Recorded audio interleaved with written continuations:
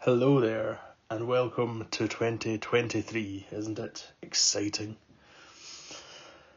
Anyway, I am back with my reading of my piece from last week, my little audio version of that piece. And keep an eye out next week when something new will be happening on this Substack. Isn't that even more exciting than 2023's arrival? Anyway, on to the task of the moment. With apologies to the Critic, Tears for God's Own Monster, a response to sickly eulogies for and spurious defences of Joseph Ratzinger. I knew that when Joseph Ratzinger, aka Pope Emeritus Benedict XVI, died, there would inevitably appear a slew of dewy news items and obituaries. In my attack on Ratzinger for Only Sky in April last year, I wrote, quote, "He will likely live out the rest of his life in the peaceful environs of the Vatican and be mourned with nauseating sweetness and conformity when he dies." And so it has proved. But perhaps even worse is the sheer banality of much of the coverage, wherein the dark aspects of Ratzinger's life and career were elided in the way that balanced news coverage always demonstrates its cowardice. That is to say, his culpability in the rape of thousands of children was all too often relegated to just one controversial episode in a long life. In flattening discourse like this, our compliant media uses the shroud of objectivity to obscure the truth. See, for example, the announcement of Ratzinger's death by the BBC and the Financial Times, wherein the controversy is barely mentioned. Indeed, the BBC gave it 2 short paragraphs at the very end of a long, incredulous piece. Voice of America went one better with the headline, "Pope Emeritus Benedict, known for conservative views, dies at 95. I suppose he was known for his conservatism, but come on.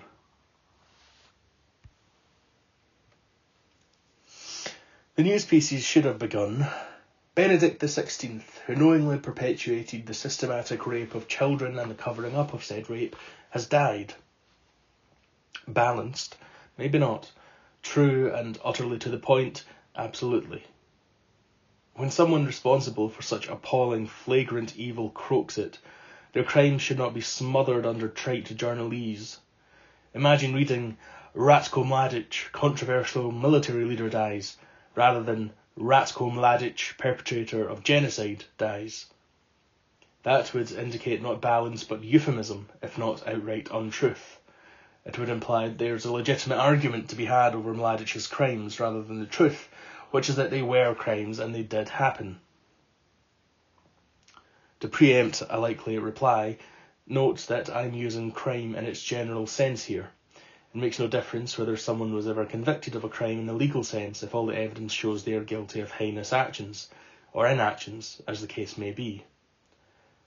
Replace Mladic with the name of any other monster, convicted in a court of law or not, and the point remains. Slobodan Milosevic himself was never actually convicted of anything, and was even cleared of direct involvement in genocide by the International Court of Justice. If that prevents you from morally convicting him as the author of the crime, there is really no help for you. Ratzinger certainly should have been brought to trial in my view, but whether the legal threshold for doing so, never mind getting a conviction, would have been attainable is not my main point here. Though I will note that Geoffrey Robertson's 2010 The Case of the Pope gives a pretty convincing case for prosecution in the literal sense. Between the vapidity of the news coverage and the nauseatingly respectful obituaries, all seems hopeless. In one particularly silly piece, written by Catherine Bayford in the Critic on January 2nd, Ratzinger's death is taken as the starting point for a meditation on the treatment of the elderly, the sanctity of life, and Christian theology. All well and good if theology is your thing, and I agree with Bayford that we should treat the elderly with respect. Still, hardly a daring moral observation. How did we get along without it? But is this really all she could muster in response to Ratzinger's death? Not a single mention of the abuse scandal is to be found anywhere in Bayford's piece. Not one. She does mention that Ratzinger, quote, greatly suffered in life, but I doubt that this is a reference to the immense pressure he must have felt as the vileness of the system he so devotedly upheld and perpetuated became very publicly apparent. And then there is this astonishing paragraph, quote, Joseph Ratzinger was once a boy who suffered under Nazi domination and rose to become one of the greatest intellectuals of the 20th century, a spiritual leader of over 1 billion and the head of the largest religion on earth. None of that had any bearing whatsoever on whether he, lying as an old ill man, deserved dignity and love. Well, quite. But operating a system which encouraged the rape of children and protected the rapist might, just might, have some bearing. Then again, I am not a Christian, and I leave it to the consciences of the faithful as to whether dignity and love are due to expiring creatures of that sort. I wonder, would Jimmy Savile have received the same indulgence from Bayford? And yes, I know that Ratzinger himself was not a child rapist, but again, that is not my point. As for one of the greatest intellectuals of the 20th century, I confess that I was unable to repress a snort of disdain the first time I read it. In fairness, plenty of other fools and knaves have also been proposed as one of the greatest intellectuals of the 20th century, so the club is not very exclusive, but I suspect that Bayford does not mean to place Ratzinger in the same category as Foucault or Derrida. Still, if postmodern claptrap is nourishing intellectual fare for some, then maybe it is only reasonable that the same indulgence be applied to those who value platitudinous dogmatism and reactionary ravings. Before I take leave of Bayford, why was Ratzinger the head of the largest religion on earth, but only a spiritual leader of over 1 billion? But I have not provided any proof of Ratzinger's wrongdoing. Am I not merely demonstrating my very own brand of anti-Catholic dogmatism here? The reason I've restrained myself from going into detail on this is that I have already done so in the Only Sky piece I mentioned above, so I recommend reading that for the full story. In that piece, I reference Robertson's The Case of the Pope and Daniel Gothrop's excoriating 2013 book, The Trial of Pope Benedict, both of which I recommend, and do so much more heartily than I recommend my own slim effort, to the apologists and the encomium writers. I would be surprised if anyone's faith in Joseph Ratzinger survives the encounter. Having said that, I would be remiss not to restate the case. The best way to do this here might be to turn to one of the apologists. I do not mean to pick on the Critic, but on January 5th they published as good a defence as any of Ratzinger, by one Paul Sapper. Before tearing into this lousy and lazy apologia, I should say that I very slightly know Sapper from the Battle of Ideas festival. He was pleasant enough during our very brief interactions when I attended the festival in 2021, so I have no personal grudge here. It is just that his defence of Joseph Ratzinger consists of the thinnest of stuff. It is full of omissions, if full of is the right phrase here, evinces an extraordinary credulity towards the Church and its authority figures, and does not bother to deal with the substance of the critique of Ratzinger. But then, it is also full of near disgust at the Enlightenment, whose thinkers so brilliantly and irreversibly undermined the authority of the Church, and what can one expect from someone who seems to yearn for the good old days of dogma and obedience and ignorance? In a tweet about his article, Sapper put it thus, quote, Pope Benedict heroically stood against the Enlightenment revolution, which is the root of today's cultural decay. That's why some on the left hate him. Well, there you go. Ratzinger must be defended because he represented the contemporary counter-Enlightenment. I mean, how dare David Hume upset the certainties of the little people? And what, after all, has the Enlightenment ever done for us? Sapper's nostalgia for the firm hand of religious authority is probably at the root of his laboured and unconvincing defence. If I may recommend a different path for Sapper, he might like to embrace the blood-soaked Ayatollahs of Iran or their Sunni brethren. I imagine that fundamentalist Islam would suit his anti-modernist yearnings. Indeed, many on the right, including some on the very far right, have begun thinking this way. Better a manly, robust, militant faith of whatever kind than the limpness and decadence and degeneracy of secularism and liberalism. Anyway, on to the article itself, as I promised. I shall take Sapper's points in turn, which will allow me to reiterate the anti-Ratzinger argument. First, I must thank Sapper for making one of my points for me, for he opens his defence with an appreciation of the fawning coverage of Ratzinger's death. Quote, "I've been pleasantly surprised by much of the British media's coverage of his passing. Granted, the bar was not set very high.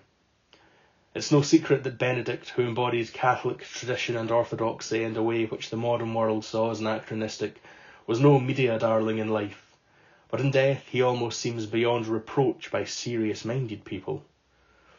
Two of the nation's most reputable papers, The Telegraph and Times, wrote particularly moving pieces about the great man." End quote. Note the question begging here. Serious-minded people could not possibly have anything bad to say about Ratzinger. Well, who counts as serious-minded? Presumably not Geoffrey Robertson, one of the most intelligent and principled lawyers, not to mention one of the foremost champions of human rights, including those of persecuted Catholics, in the world. Sapper then takes aim at Daily Mirror associate editor Kevin Maguire for tweeting critically about Ratzinger. And this is the only critic of Ratzinger he can summon the energy to take on, and even then it is only on the basis of a tweet. This is not, I must say, very serious-minded of Sapper, when so many substantial critiques of Ratzinger are readily available. Will Sapper please take my advice and read Robertson and Gothrop at least? It is easy to mount a defence on this basis, but it is not serious argumentation. Question-begging and cynical, manipulative straw-manning already, and we're only about 4 paragraphs in. I shall skip over Sapper's defence of Ratzinger's alleged Nazi past, because this is one of the very few things he is correct about. Let me just note that serious-minded critics do not make this argument, but Sapper, as we have seen, would prefer to ignore those critics, all the easier for him to portray the critique of Ratzinger as sloppy and ignorant. Throughout his piece, Sapper credulously cites Ratzinger's apologies for and condemnations of abuse in the church, as if guilty people have never shed crocodile tears. Who cares if Ratzinger wept when meeting victims, if he was largely responsible for what they had gone through? Sapper's willingness to take papal PR at face value is unsurprising given his allegiance to the church, but it is disappointing in someone whom I believed, on however slight an acquaintance, to possess some integrity. And as it happens, it took rather a long time to elicit any apologies from the church in the first place. At first, the scurrilous media, and often the Jewish journalists in the media, perhaps not so incidentally, was blamed for exposing the abuse, and then gay culture among priests was at fault. Anybody and anything but the church itself, until the exposure and pressure made criticism impossible to ignore. Only then were apologies made. And even these apologies did not address the root causes of the abuse crisis: clerical celibacy and the arrogance of the church as enshrined in canon law, which demanded absolute secrecy when abuse allegations were made against priests. The use of canon law, which banned victims and clergy from reporting allegations to the civil authorities, amounted to the operation of a parallel legal system worldwide. In other words, the church flagrantly undermined the sovereignty of many nations while brandishing its own spurious sovereignty as a shield against investigation and prosecution. And Joseph Ratzinger was the overseer and enforcer of this fetid system, as head of the Congregation for the Doctrine of the Faith, CDF, formerly the Inquisition, between 1981 and 2005, and as Pope from 2005 until 2013. Allow me to quote at length from my own The Sky piece, rather than pointlessly rewording what I have already said. Quote, "Very well, a defender of the church might say, this is all awful, but it can't be pinned on Joseph Ratzinger directly. Alas, this defence fails too.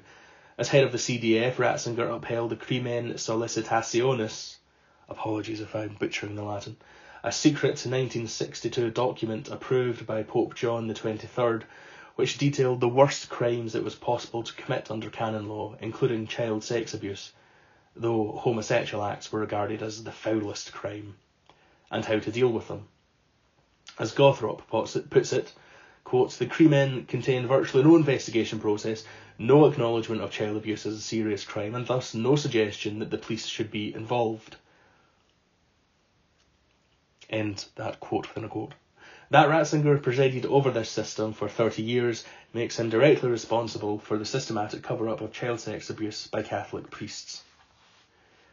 In 2001, Ratzinger updated Crimen to state that all sexual abuse cases must be referred to the CDF, still under absolute secrecy. No snitching to the civil authorities, paraphrases Gothrop. By 2010, with all the revelations about pedophile priests that had come out in the last few years and decades, one might have thought that Ratzinger, now Pope, would be ready to put his house in order. In July of that year, he released another update of the Crimen. This extended the canon law version of the statute of limitations by 10 years and allowed priests to be defrocked without a hearing, but essentially reinforced the same rotten system. Absolute secrecy was once more reasserted, and there was still to be no snitching. Thankfully, the Pope was just as focused on the serious stuff. Now, attempting to ordinate women as priests was made an offence as grave as child sex abuse. End quote. Sapper mentions none of this, instead concentrating on a few select cases where he can speciously mount a defence. This verges on dishonesty, given that the systematic nature of the abuse is the main problem here. And who else can be held responsible for this other than the man who oversaw the system in one form or another for over 3 decades? Ratzinger had every opportunity to overhaul this system and chose not to, instead reinforcing it whenever he could. This also neatly dispenses with those who would redirect the blame onto Pope John Paul II, as if his chief enforcer were innocent and helpless during all those years under him. But, says Sapper, quote, in the last 2 full years of his pontificate, he, Ratzinger, defrocked nearly 400 alleged child abuser priests, end quote. Never mind this as another fig leaf. Why not report them to the police and hand over all the relevant records in addition to defrocking them? But note the rearguard defensiveness of Ratzinger's actions here. Only when it became necessary to look as if he were doing something remotely serious about the problem did he actually do anything. In any case, 400 defrockings is a paltry response to the systematic nature of the crisis, redolent of a corrupt politician sacking his also corrupt subordinates to deflect from his own failures. Note also Ratzinger's long-standing trigger happiness when it came to defrocking, so long as the defrocked were liberal theologians who opposed dictatorship in South America, or thought that gay people deserved at least some recognition of their humanity anyway. Did Ratzinger at least have the decency and fortitude to punish some individual abusers? Yes, actually. Sapper mentions one case where Ratzinger should be given some credit. Quote, in 2010 it was revealed that in 1995 Ratzinger, then a cardinal, had pushed for a full investigation into accusations of abuse against former Austrian Cardinal Hans Hermann Grohr. Again, apologies for butchering any pronunciations here. The investigation was reportedly blocked, and Grohr died denying the accusations and was never charged. End quote. Indeed, this is one of the times John Paul can be blamed while Ratzinger did the right thing, for it was Ratzinger who ensured Grohr's sacking as Archbishop of Vienna, and John Paul who allowed Grohr to retire unpunished. Still, if Ratzinger was serious about punishing abuse, he would have protested this leniency and demanded a criminal investigation. But of course, that would be incompatible with the system of secrecy he superintended. And the argument that Ratzinger was ready and willing to punish abusers is utterly undermined by those cases where he waved their crimes away. The Grohr case is an exception, and one very far away from the rule at that. It also shows that he knew clerical sex abuse was wrong, and yet, Grohr aside, did little or nothing about it, whether in other individual cases or systematically. Put another way, Sapper's only real score actually disproves his overall argument. Sapper cites the case of Martial Maciel, quote, a prominent Mexican priest and fundraiser who had emerged had abused minors, end quote.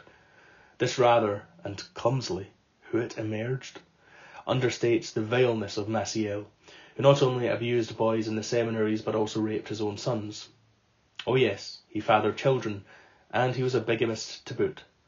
But he also raised lots of money, and as a woman-hating reactionary, was an ideological comrade of John Paul and Ratzinger. It is true that Ratzinger did, quote, remove from active ministry, end quote, this sick freak, but Sapper conveniently omits that Maciel was reported to the CDF in 1998, and that Ratzinger procrastinated over doing anything about him. In 2004, Maciel was blessed by John Paul in the Vatican, without a single word of protest from Ratzinger, who also knew of his crimes. Then, as Pope in 2006, Ratzinger sacked him and packed him off to a monastery for, quote, a reserved life of prayer and penance. Such is the swift and sure justice meted out by the Church to child rapists. If you're wondering, Maciel died a free man, as so many other abusers did, in Florida in 2008. No wonder Sapper refrains from going into detail on this case. The full story does not exactly show Ratzinger as the noble crusader against child abuse that Sapper wishes to convince us he was. Sapper's final, valiant, doomed attempt to rescue his reactionary hero is a defence of Ratzinger's tenure as Archbishop of Munich and Freising. I shall quote Sapper at length here. Quote, the accusation against Benedict most recently in the media came in the year of his death, when he was accused in a report commissioned by the German Church of misconduct in dealing with 4 cases of abuse when he was Archbishop of Munich between 1977 and 1982. The report alleges that Benedict failed to take appropriate action against the priests under his authority who had committed abuse. In 2 of the cases, priests committed abuse while Benedict was in office and continued to perform pastoral duties without canonical action being taken against them. They were later criminally sanctioned. In the 3rd, a priest who was convicted of abuse abroad was transferred to the diocese. One of the report's lawyers, Martin Pusch, alleged that Benedict knew about this priest's past, but this has been vehemently denied. The 4th is that of Peter Hullerman. Benedict admitted to accidentally saying he had not attended a meeting in 1980 where Hullerman, a priest who had committed sexual abuse, was discussed. According to the minutes of the meeting, they spoke about granting Hullerman accommodation in Munich during his therapeutic treatment there, which was approved. Hullerman had been transferred from the Diocese of Essen after not denying allegations that he had abused a child there. He was later reassigned to pastoral ministry by another priest in Munich, Father Gerhard Gruber, who did not consult Benedict about the decision. Horrifyingly, Hullerman was convicted of committing further abuse in 1986. Father Gruber took full responsibility for the decision to reassign Hullerman, and Benedict denied any knowledge of the accusations or decision to readmit. When he gave the mistaken testimony, the Pope Emeritus was 94 years old, had gone through 8,000 pages of documents with the help of advisors, and wrongly answered, due to what these advisors say was a transcription error, one answer in his 82-page statement about a meeting which had occurred more than 40 years prior, a meeting which he was already known to have attended. That is hardly evidence of a cover-up. Furthermore, there is no evidence that he knew this priest or any of the other priests he is accused of misconduct in regard to were accused of abuse. Many have conveniently forgotten about the concept of innocent until proven guilty. End quote. Interesting that Sapper skips over 3, or perhaps 2.5, of the Munich Freising cases, but never mind. As for Hullerman, the mistaken testimony is relevant, so let us turn to the facts of the case. Forgive me for quoting myself again, and for the lengthy Gothrop quote within my quote, but I can put it no better than I and Gothrop already have. Quote, as Archbishop of Munich and Freising, Ratzinger chaired a meeting that approved the transfer of a known pedophile priest, Peter Hullerman, to his archdiocese. Hullerman was then assigned to another parish where he abused boys for another 6 years before his arrest. He was given a suspended sentence and continued to work in church posts where he went on abusing children. It should be said that Ratzinger approved Hullerman's initial transfer to Munich for treatment, but not his transfer to work in a new parish, This was the decision of his deputy, Vicar General Gerhard Gruber. But as Gothrop's fictional prosecutor, note, Gothrop uses the interesting device of imagining Ratzinger in the dock at various points in his book, asks Ratzinger, quote, "Does this fact absolve you of responsibility? Why, as Cardinal of Munich, did you approve Father Hullermann's transfer to your jurisdiction rather than defrocking him? Why, when you knew that he was a serial abuser? When you should have foreseen that, should he continue his ministry, there was a strong possibility, indeed a likelihood, that he would abuse again, as subsequently proved to be the case. Why did you allow the Vicar General to determine Father Hullermann's future, instead of taking the fell yourself, thus failing to protect the young and innocent in your archdiocese? Why, your holiness, why?" End quote. So who cares if Gruber took full responsibility? Claiming such responsibility is not at all the same thing as actually bearing it, and Ratzinger quite clearly bears a good chunk of the load here. This does not exempt Gruber from blame, I should say. Footnote 1. This seems a good point to interject that by condemning Ratzinger as the primary wrongdoer, I do not mean to let off all the others responsible for any of this, whether individual paedophile priests or those who covered for the abusers. As I have tried to emphasise, the problem lies in the church system itself, and Ratzinger, while singularly culpable for what has happened under it, is far from the only person who should be blamed. Until the system itself is overhauled, there shall never be an end to the abuse perpetrated by the church. I predict we will see more revelations in the coming years, and not just because of continuing abuse allowed by the system, but also because there are poorer parts of the globe, such as Africa, whose historic victims have not had so much attention shone on them as yet. And another predictable response occurs to me now. No, the Church's charity work does not excuse or compensate for its crimes against children, just as Jimmy Savile's did not. And yet another predictable response also occurs. No, the Church is not just one among many institutions rife with abuse. It is one where abuse is quantitatively and qualitatively much, much worse than any other. See my Only Sky piece. End footnote. As for the invocation of the legalese innocent until proven guilty, see above. And anyway, Sapper seems to think not that one is innocent until proven guilty, but that one, now in the sense of one specific person, is innocent no matter what. Sapper claims that there was no cover-up of abuse in the church. A side note here, I have an update and correction which I shall read out after I finish the main body of this piece. So an update and correction based on this sentence here. I invite you to read his piece and mine in full and see if you can agree with this conclusion of his. Quote, "A cover-up is the deliberate attempt to prevent people from discovering the truth about a crime. Can any honest person say that Benedict's actions fit into that category? He did not hide abuse in the church, he exposed it.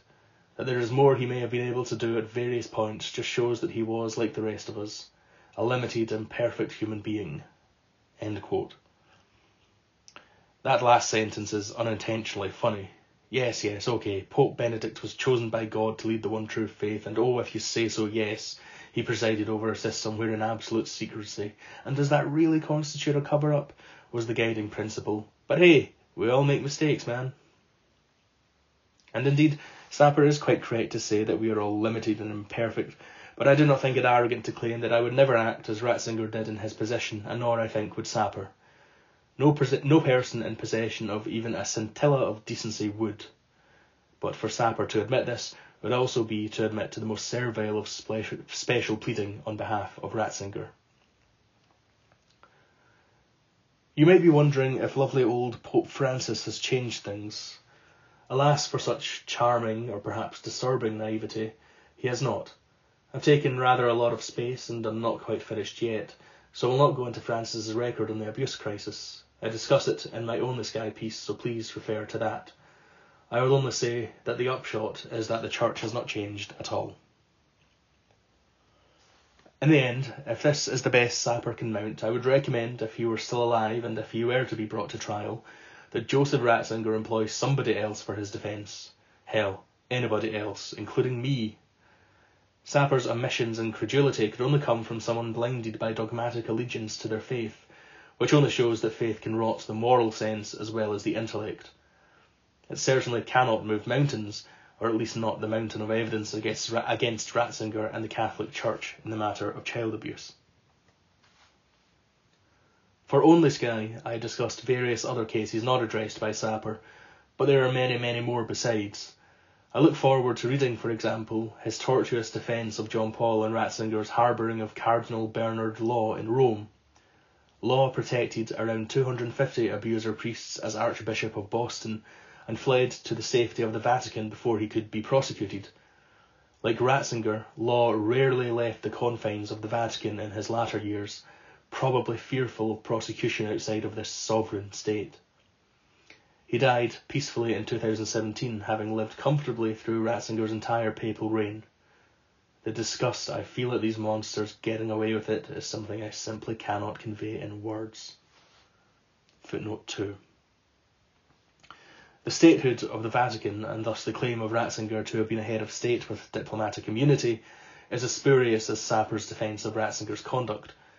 It originates in an opportunistic accommodation with Mussolini and fails to meet the criteria of the most widely accepted international definition of statehood, the Montevideo Convention on the Rights and Duties of States.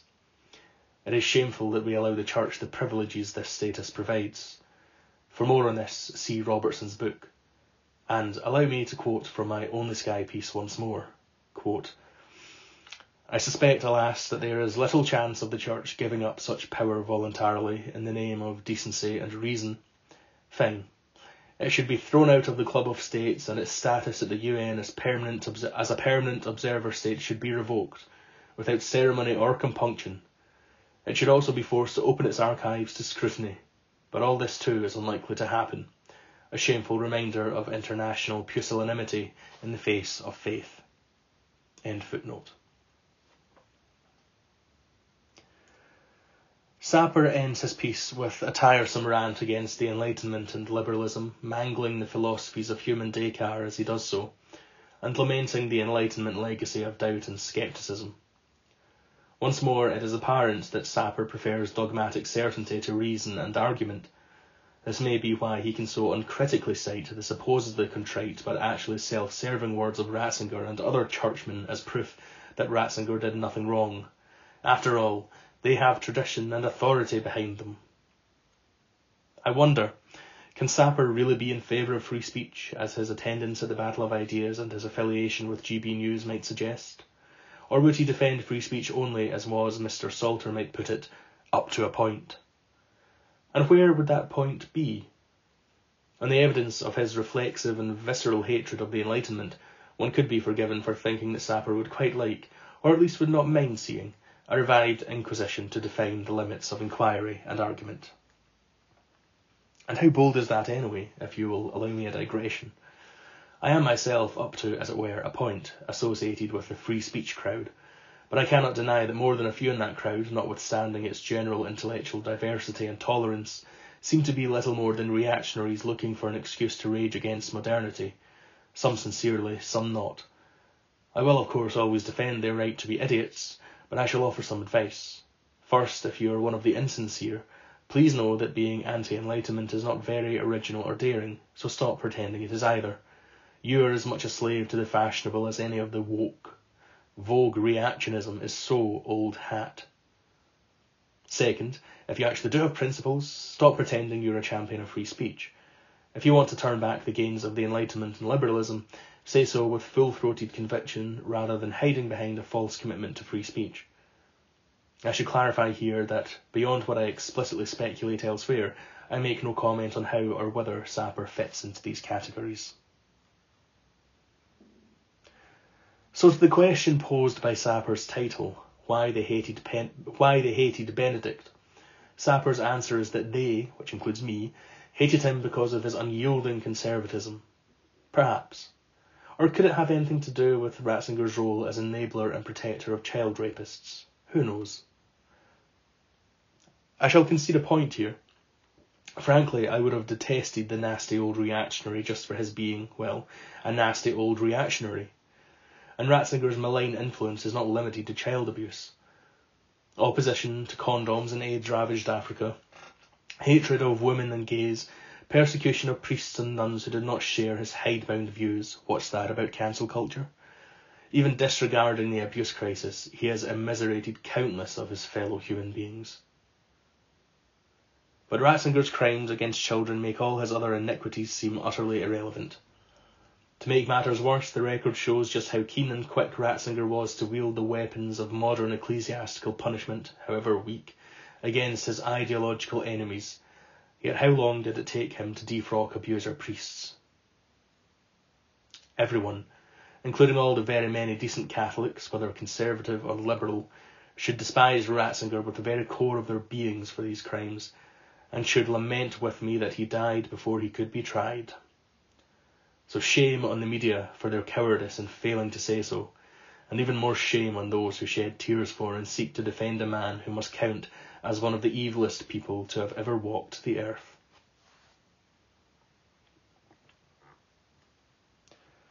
Now to that update and correction. On January 7th, Paul Sapper replied to my piece on Twitter. See the screenshot below, which you can find in the original piece linked to below. He corrects me on a point, a quote from his tweet. He says, "My view is that Pope Benedict was not guilty of covering up abuse." But he does say that he doesn't. He admits that the church as a whole covered up abuse, that there were cover-ups, but specifically to do with Ratzinger, that Ratzinger was innocent. And so that's his response to my sentence above where I said Sapper claims there was no cover-up of abuse in the church.